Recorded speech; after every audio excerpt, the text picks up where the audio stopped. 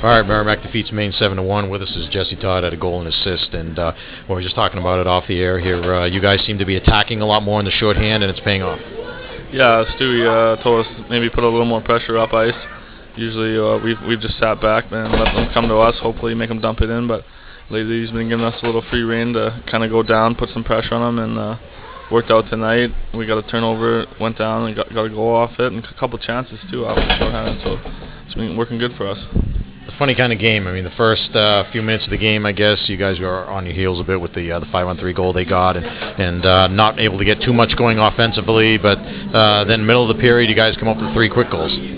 Yeah, it started off, they got that 5-on-3, and then we came back with Cucci just came down the right side there. Barty's driving the net hard, and he threw a pass across, and Demon Six there just tried to intercept the puck, but put it right in his own net, and that felt like it kind of got our wheels going. After that, we got the boots moving, and then after one came another, and then came another. Next thing you know, it was 3-1 after one. We're feeling pretty good in the locker room. We knew we had to come out in the second, just keep working hard, and hopefully things would go our way.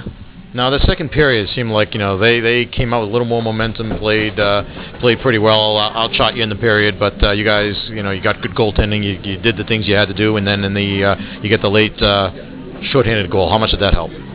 Oh, it helped a lot. They came out in the second, like you said, pretty hard. They probably got jacked up in the locker room there. They came out, put some pressure on us. They feel like they outworked us that second period. We got lucky to come out again. I believe it was 4-1, but yeah, we I guess basically getting lucky out of that period because they did outwork us. They got more shots than us and started taking it to us. So it was good to get out of that 4-1 with the lead going to the third.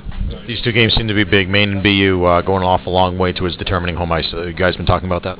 Oh yeah, it's always in the back of your mind. You want home ice in the playoffs. So we got to go up to their barn now, try to win the season series in their barn. And with BU, we got them Wednesday. We 2 ties. So whoever wins that gets a season series win, which will come down to the end of the year, which could give us home ice, or it could put us down in 5th or 6th. So.